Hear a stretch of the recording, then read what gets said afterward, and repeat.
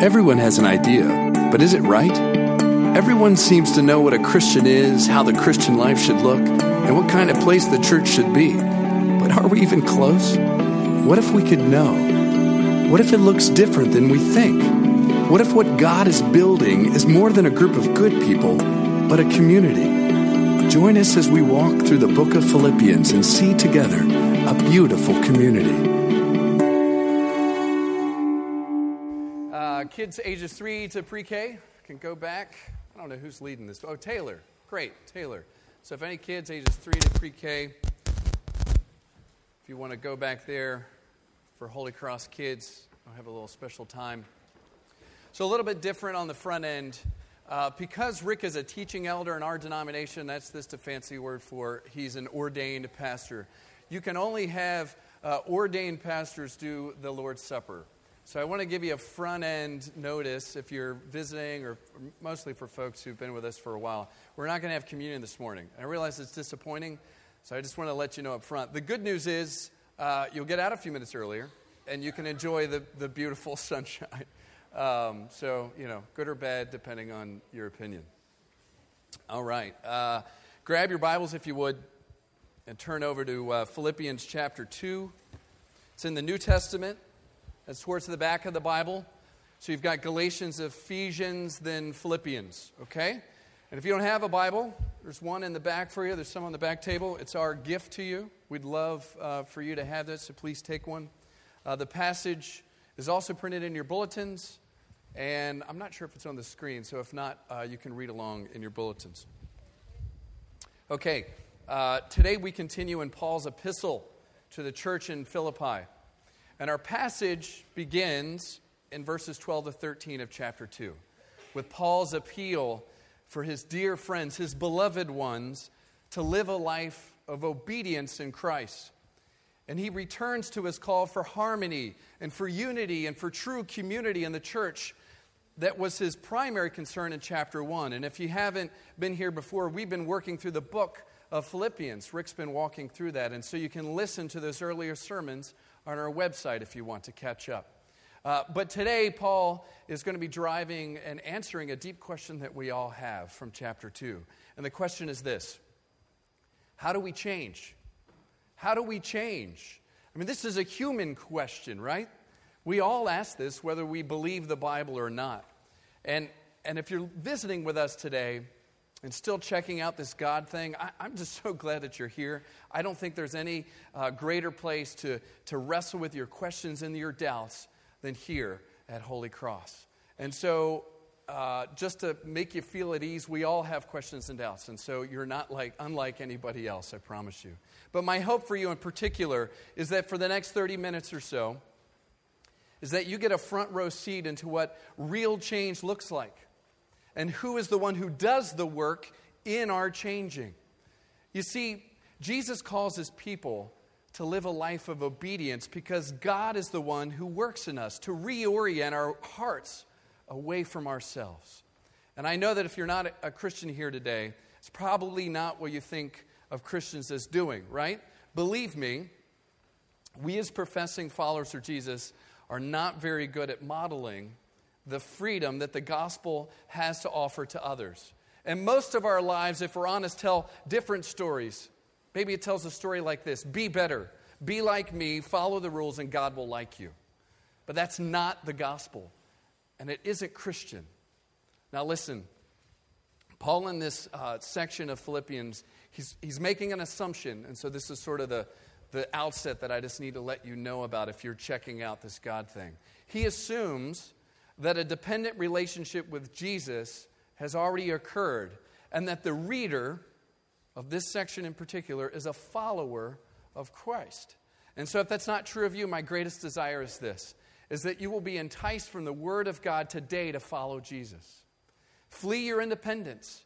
Put your trust in Him alone, through His perfect life, through His death on the cross for your sin, and in His resurrection from the dead.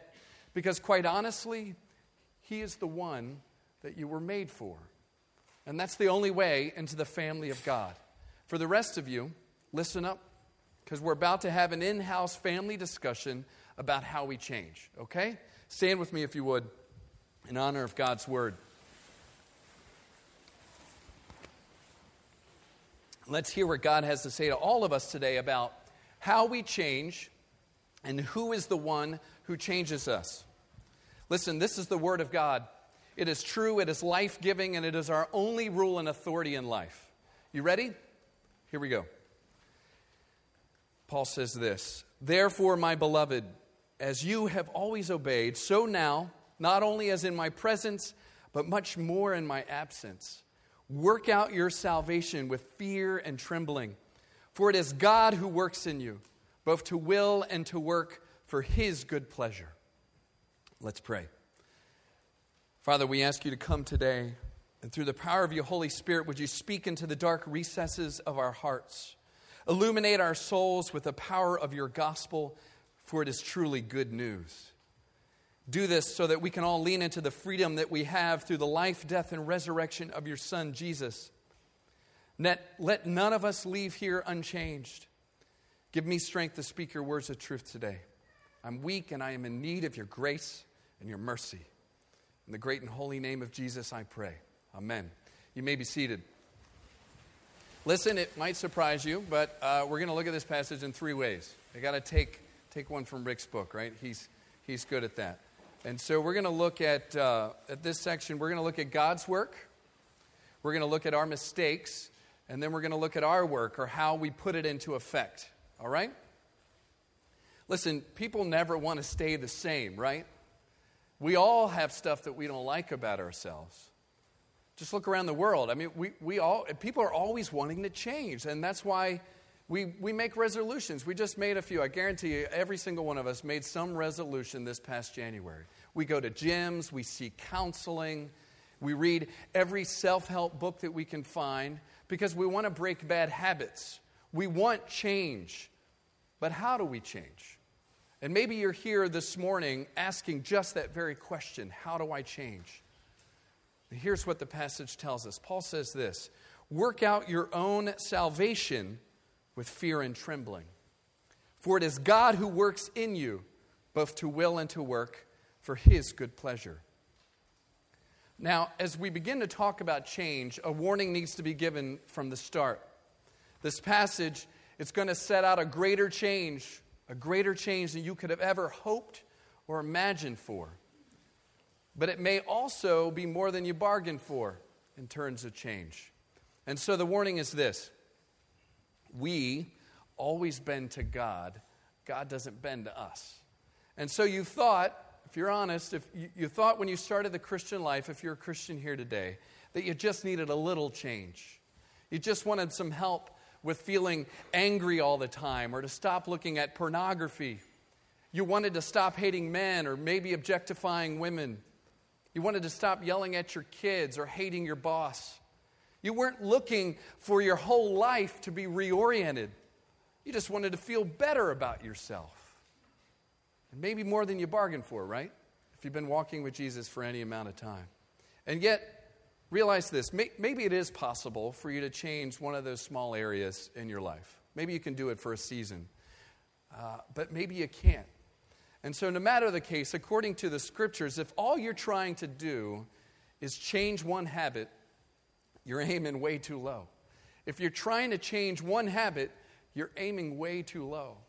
All of us need transformation of our character that goes far deeper than just some simple habits. Changing, however difficult those habits might be in our lives, we can't do on our own. The transformation that Paul is calling us to today will not come about from sheer force of will. It will require your effort, and we're going to talk about that later. But first, it requires the very work of God. Look at our text. Listen, it says this: "Continue to work out your salvation, for it is God who works in you, both to will and to work for His good pleasure." Now, two things jump out about how we change from this passage.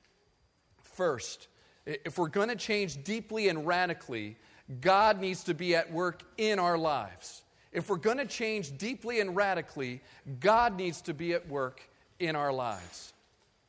And then secondly, being aware that God is at work in our lives, we're called to strive with all of our effort to change as well, working out what God is working in.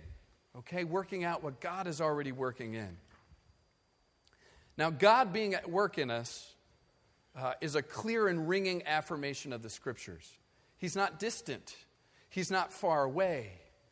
God instead is intensely relational and intimately involved in the details of our lives. And even if you don't feel that, and sometimes, let's be honest, we don't, and even if you don't believe in Him, He's still involved in your life.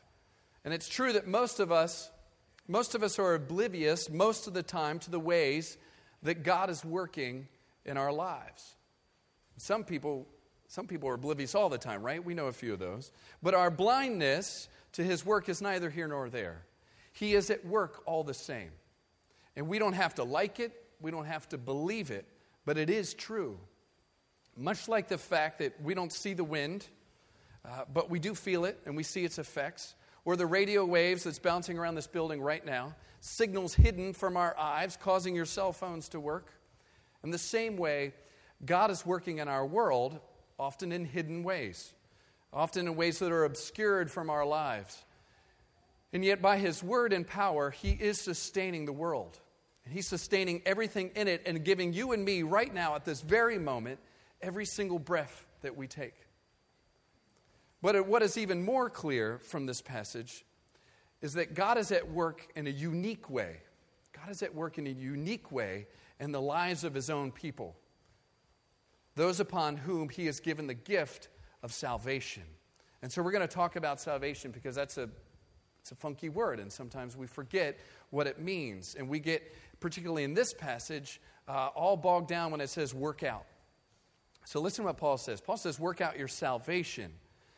Salvation is the work that both we and God are said to be about. This is what Paul's calling us to. Now, as I said, salvation sounds like a slick Christian word, doesn't it? Salvation.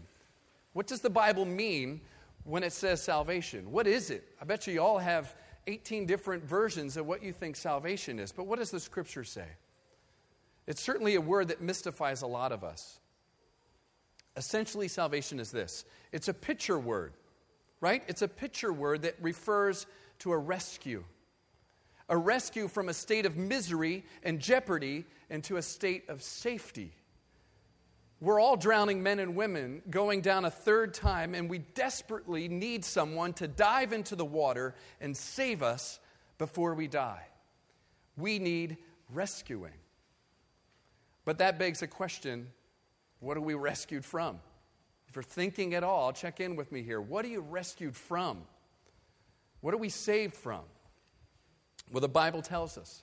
The Bible says that we're rescued from our sin, our alienation from God. That's all sin is. It's our alienation and betrayal of God. We're rescued from the misery our betrayal of God caused to Him and to others.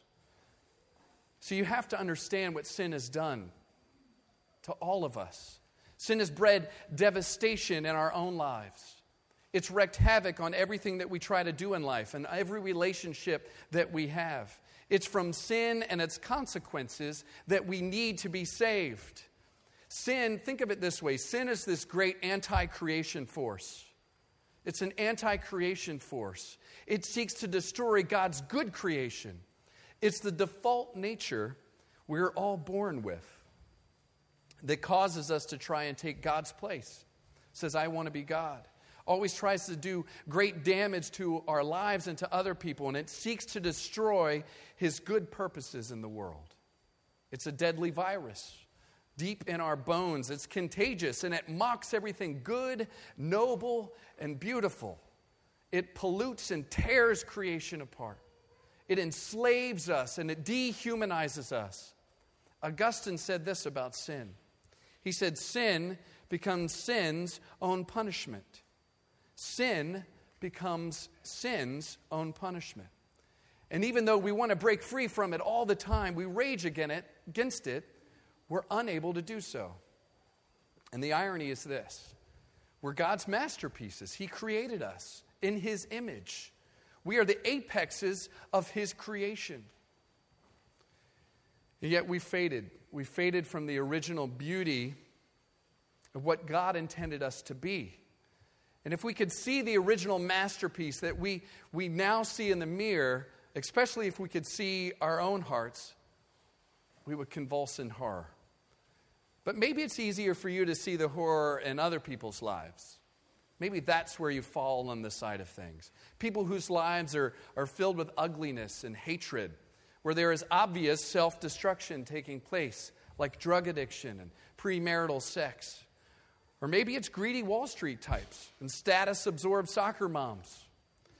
But if you're honest with yourselves, the same horror that you see in those people that I see in other people, the same horror often goes undetected in my own life and in your life.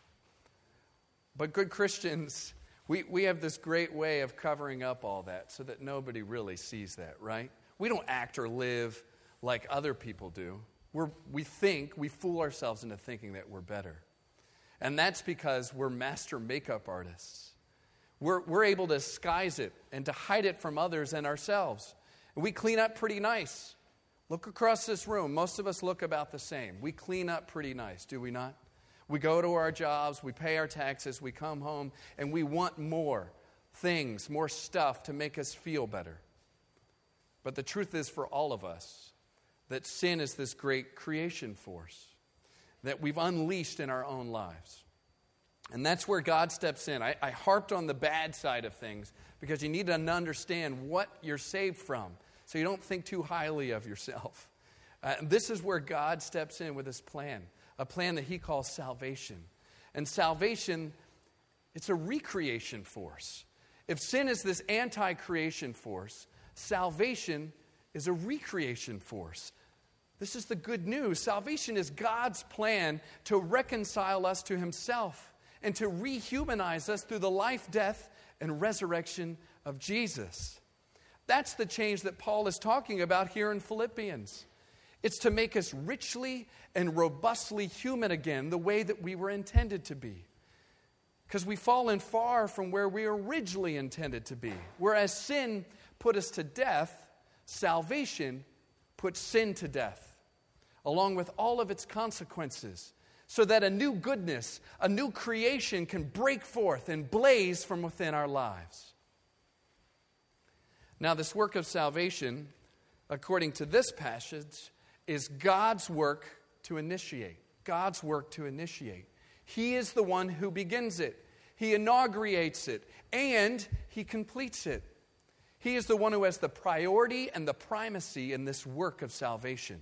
It's completely his work. Don't fool yourself into thinking you have anything to do with it.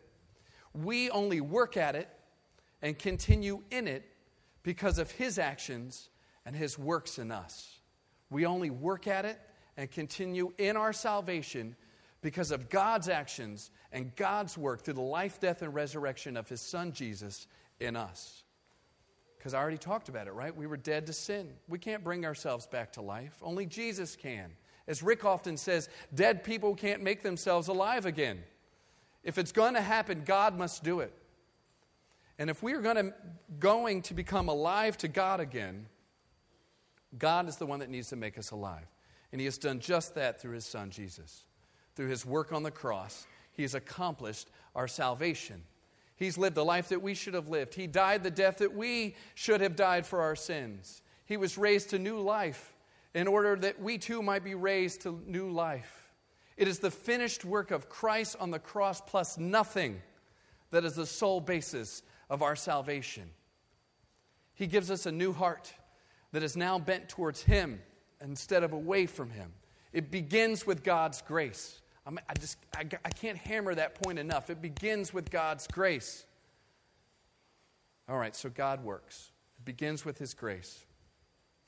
But what we're often less clear about in our Christian life, if you've been walking with Jesus for any amount of time, is his continuing in his grace. Continuing in his grace. And so if it's a free gift in the giving, what about the continuing? Let's look at a couple of our mistakes. If it's a free gift in the giving, what about the continuing? All right, mistake number one. We have two mistakes, and we end up doing the same thing to both of the mistakes. They're just kind of nuanced. First thing is that we forget about his continuing grace. We forget about his continuing grace. And if you've been a Christian for any amount of time, you know that we forget this all the time, don't we? And this is where many of us misstep and we make a mistake in our Christian life. And it robs us of our joy. Forgetting God's continuing grace in our life robs us of our joy that he gives us. You see, most of us will say, yes, God has initiated the Christian life for me. But then we quickly say, but it's up to me to continue. It's up to me to continue in my Christian life. He works, but then I work. He has brought me into a state of acceptance in his presence. But it's up to my work. It's up to my performance. And if I'm to remain in that state of acceptance, I've got to work hard. I guess that could be one way to take this passage when Paul says, work out your salvation. But I think it's wrong. You see, if that's all that grace is, it's not grace at all. God has just elevated you to a new level of misery, if that's what grace is. You have to keep on working in order to maintain God's favor in your life. And that's not God, that's not grace at all. God's grace continually sustains us and continually keeps us in a place of acceptance regardless of our performance or apart from anything that we do. If it doesn't do that, it's not grace. If it doesn't do that, it's not grace. It's another system of law. It's another system of our own works and our own efforts required to keep us in God's presence standing fast. As one writer has said, he said this, we need to realize that our worst days are never so bad that we are beyond the reach of God's grace. And also our best days are never so good that we're beyond the need of God's grace. We're never beyond the reach of God's grace, and we're never beyond the need of God's grace. And so that's one of the mistakes we make in order to keep ourselves in acceptance before God. We forget about his continual grace, and we try to work harder. Now, much like forgetting, mistake number 2, much like forgetting his grace and trying to do all the work ourselves, we often believe that though God initiated our life of salvation, that we need to work hard to continue in the change, the growth.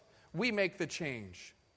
And we think that our salvation is our work. And we make the same mistake twice, just in a different way. We think we're in charge of the change that takes place in our life. We must do it on our own. God may have saved me, but it's up to me to see it through. And if that's the case, then our relationship to God, I like football, so it's something like the relationship between a quarterback and a halfback, if you follow me for a second, right? The quarterback hands off the ball, and now the quarterback just done his job. He stands on the sideline, though, in this scenario, and he doesn't go out and throw a block for his halfback. He doesn't get behind him and try to push him through a difficult part of the line.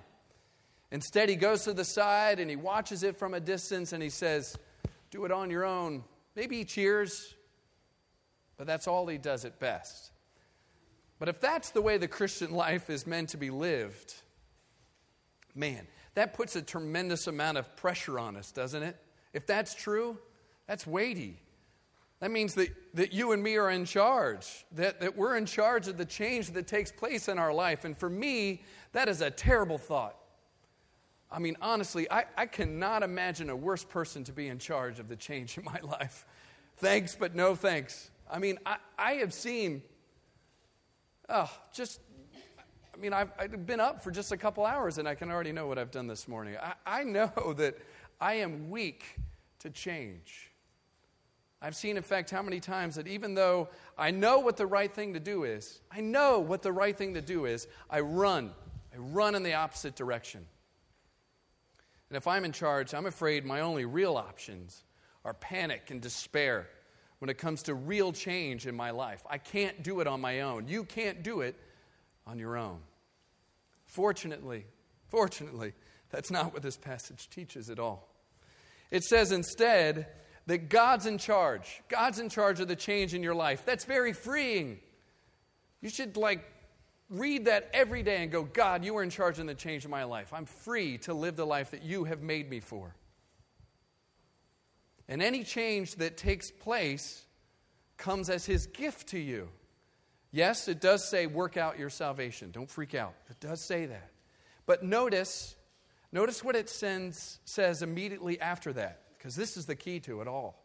It gives the reason for why you are to work out your salvation. It says this, because it is God who is at work in you. God who is at work in you. His work in you has the priority. God's working is the cause of our working. God's working is the cause of our working. You can't do it apart from him. It is the motive and means of our change. It's not a matter of 50-50 proposition where we do part of the work and God does part of the work. According to Paul here, it's God's work that underlies every aspect of our work that we do. He works all the way, all the time. And so it's not only in justification, and that's some fancy Christian word for a right standing with God, that comes to us by grace. Justification, standing right before God, comes to us by grace. We talked about that in the salvation part. But sanctification, another fancy church word for a change in our character that makes us more like Christ, comes through his grace as well. And it's completely and utterly the work of God's grace. The change of lifestyle that salvation is supposed to bring is a gift from God. And it brings us an acceptance before him. See, if you really belong to him, if you're a Christian here today, what this means is this. God will really change you. He will really change you. Just look back to how long, whether it's been a week, 5 minutes, or 50 years, how long you've been walking with Jesus. You know that he has changed you. It might be slowly, might be not on your time schedule, but God is the one who changes you. He really will. It may not be, if you're really honest, not in the way that you originally wanted, like we talked about, that little habit change. But he does change us, and you can't ever thwart his purposes. You should rest in that. That's not a threat. That's a gift. That's a resting thing. God will change you, and you can't change his purposes because he's God. We're not. It should be very comforting for you. The change that happens in the Christian life is by his grace. It's under his grace, and it's never beyond his grace, okay? It's by his grace, it's under his grace, and it's never beyond his grace. All right, let's look at our work. Let's see how we put it into effect. So check back in. If you're falling asleep, I'm sorry. We're almost done. But check back in. Is it warm in here? Or is it just me? All right. I'm sweating already, but I always sweat. All right. I thought it was just standing in front of you. All right, our work. Let's see how we put it into effect. It's always good to name the elephant in the room. It's really hot, so everybody knows, and now we can get over it. All right, Paul writes this. Let's look down in your passage there. Paul writes this: work out your own salvation with fear and trembling, both to will and to work for his good pleasure. And we've read this verse a couple times, and now we added a new part. Listen, like I've said, not to belabor the point, but it's crucial. So we're forgetful people, and we need to remember it. This has nothing to do, Paul is not saying this, this has nothing to do with working for your salvation. You cannot work for your salvation. And I think that's what scares us, right? If we're honest, when we look at this passage, it's scary. Because if you read it on first glance, it says, I got to work for my salvation? It doesn't make any sense. And when I first looked at it, I got a little scared too, right? When I was first studying, I was like, gosh, is Paul contradicting himself? No. That's the beauty of the gospel. It's mystifying. It is a mystery. We're finite, God's infinite. We don't have to know everything. We can almost rest in the beauty of that. It's tremendous to know everything. We'd be crushed under the weight of it. But Paul is not contradicting himself. In fact, he's making it crystal clear in this section of Scripture and all of his other letters and the whole of the Bible from Genesis to Revelation that we are saved by grace alone. What Paul is saying here is this, though. Put it into effect. Put it into effect. Work out what God has worked in. Work out what God has worked in. Let your salvation that God has put into you come into full expression over the course of your life. Let it manifest itself in your life and in the world and in relationships you have with your kids and your wives and your friends and your coworkers and your neighbors. Live a life that is in keeping with the life that Jesus lived, because he enables you to have change in your life that is in keeping with his purposes and his law. You see, when you have the order right, when you see God's work underlies your work, my work, our work, that gives us the ability to both rely on God and the freedom and the hope to live for God in the effort that we put into change that he's already working out into us. And I know it sounds weird, does it not? When it says, work out your salvation with fear and trembling. It's a mystery. But it reminds me of the Israelite armies. If you know a little bit about the Old Testament, there were lots of wars and lots of armies. And the odds were always stacked against the Israelites in numerous wars in the Old Testament. They were outmanned, they were outgunned against most of the armies that they went up against. And yet, if you read it, they went out with full confidence and effort. Why? Why would they do that? They're completely outnumbered. Why would they do that? Because God had already told them that he was going to accomplish his purposes for them. They were going to win, and that he was going to be at work. He was going ahead of them and behind them. And so this knowledge freed them to both rely on God and to give their full effort in these battles where the odds were stacked against them. That's Old Testament. You might have glazed over with me there. So think about a time in your own life instead where you moved into a situation that was seemingly impossible. We've all had them, where it was seemingly impossible. And yet, because God was working in you, you had the confidence in God to trust and obey that he was going to finish what he promised.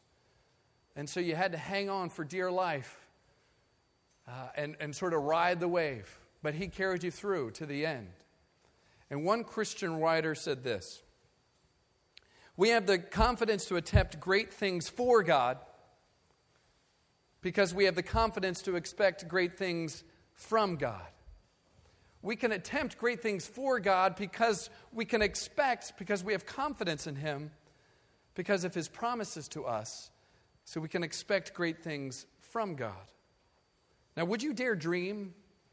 Would you dare dream and trust that God could do something great in your life or in this city for that matter? Because you believe that God was already at work and that his work girded every aspect of your work? If you risk that, and it's going to take a risk, if you risk that, it sets you free from the fear of failure as you try to change, because that failure says nothing about you. Because Jesus says, you're mine. You're my adopted kid, and I love you and accept you. And so you don't have to fear the failure anymore. Now, this passage does speak of a fear that accompanies our work. We can't gloss over that. Right? It says this: work out your own salvation with fear and trembling. And a lot of us stumble here. It's like, what does he mean by this fear and trembling? And I'm supposed to be working in my salvation, and I don't have a clue. I think this is what Paul means. And it's, I'm not a learned fella, so for me, I try to make it pretty simple. Live out our salvation that God has already put in us with a sense of respect, reverence, and awe that God is already at work in your life. That's what fear and trembling means. Work out the salvation that God is already working in you with a sense of respect, with a sense of reverence and awe that he is already at work in your life. Because if you're in Christ here today, the very Spirit of God lives within you. The same Spirit who raised Jesus from the dead is living inside you right now. And stop and think on that the next time that you're confronted with change in your life. Stand before that reality in awe. Stand before that reality with reverence. Tremble before the amazing Spirit of God who lives inside you, and live in keeping with Him. So for change to take place, God must work, and we must work what God is already working in us. This great mystery. All right, we're going to end up here. I like this. Moving right along. All right. Hopefully this has been clear. As we wrap up, I wonder though if some of us are asking, because I asked it when I was planning this. That's all well and good, Jason. It's great for you to stand up here and say these things. But how does it all look when we're living it out in our own lives? Like the practical nitty-gritty, how do I believe this? How do I live this out? And some of you have been thinking, hey, you don't know my life. You don't know what I've struggled with for the last 10 years. The bondage or shame that I feel. You're right. You don't know my life either. I don't know yours. But God knows both of ours. And He loves us. If we're in Christ, He loves us and He accepts us anyway because of the finished work of Jesus. That's what we have to rest in. And so we need to recognize that the work of change is hard work, but it's not self-reliance. This is the key. This is where we fall all the time. It's not self-reliance, working in our own strength apart from God. We can do nothing apart from God, is what Scripture says. And it's not passive either, waiting around and saying, oh, well, God's going to do what He'll do, so I'm just going to keep on trucking. I fall on that side of the camp, if you know me. I'm a younger brother, if you use some of these Christian words. I'm not an older brother. So I often fall on, hey, God's going to do whatever He does, so I don't really have to change. But that's a lie too. Just like self-reliance, pull yourself up by your bootstraps, good old American way, is a lie. So is passivity, waiting around for God, and you don't have to do anything. I've tried it, doesn't work. Instead, here's the good news of the gospel. I hope that you hear God whisper to you today through the power of His word, I work in you. I work in you. God works in you first to save and then to complete. If you are here today, if you are His today, start there. Pray for God to make that truth, that He is at work in you, a felt reality in your life. Run to Him and cry out. He already knows and He's already working, whether you believe it or not. So why hide anymore? And then take a risk. Go and share your life with others. That's risky. You were designed, though, to work out your salvation in community. You can't do it by yourself. And so that's why we have small group ministry here. And I encourage you, if you're not in one, get involved in a small group. Grab a drink or a coffee with a friend and open up and share your struggles and your desire for change in your life. You can't do it on your own. You need others. And ask that good friend of yours to pray for you and to hold you accountable to the change that God is already doing in you. But for those of us, or for those of you who are not a Christian here today, all you have to do is this. Recognize your need for Christ. Recognize your need for Jesus. Fall on your knees and ask to receive the forgiveness and change that He freely gives and a new life as His adopted child through the life, death, and resurrection of His Son, Jesus. Start there. Don't try to change on your own. I'm telling you, from one who's tried, it doesn't work. You can't. Instead, run to Jesus. Rest in Him alone. Not in your good works or your feelings of shame because you've done horrible things. Rest in Christ alone because He is faithful. He is faithful to His promise to change you and to give you the strength to work for His good pleasure. Will you pray with me? Father, thank you. Thank you for these men and women. Thank you for the opportunity to just let the Word of God do what it does, which is change people. I pray through the power of your Holy Spirit that you might stir up in our hearts now what needs to be stirred up for life change. There has been much said in multiple different directions. And I pray more and more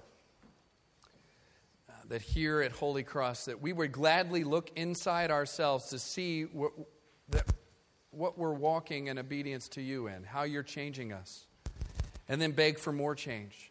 For you are the only one who can do it. Jesus, you have completely justified us by your finished work on the cross. You are perfecting us by your glorious gospel. It's all of grace from beginning to end. We who've been declared righteous will be made perfectly holy, O blessed and happy hope. One day we will be as lovely and as loving as you, Lord Jesus. And there is no greater longing, joy, or future. May the joy of this good news buckle our knees in humble adoration and empower our hands for neighborly love. As we are loved, so let us love. As we have been served, so let us serve. As we are encouraged, so let us encourage one another. As we long for the day of all things new in your return. And so we pray all these things in your holy and loving name. Amen.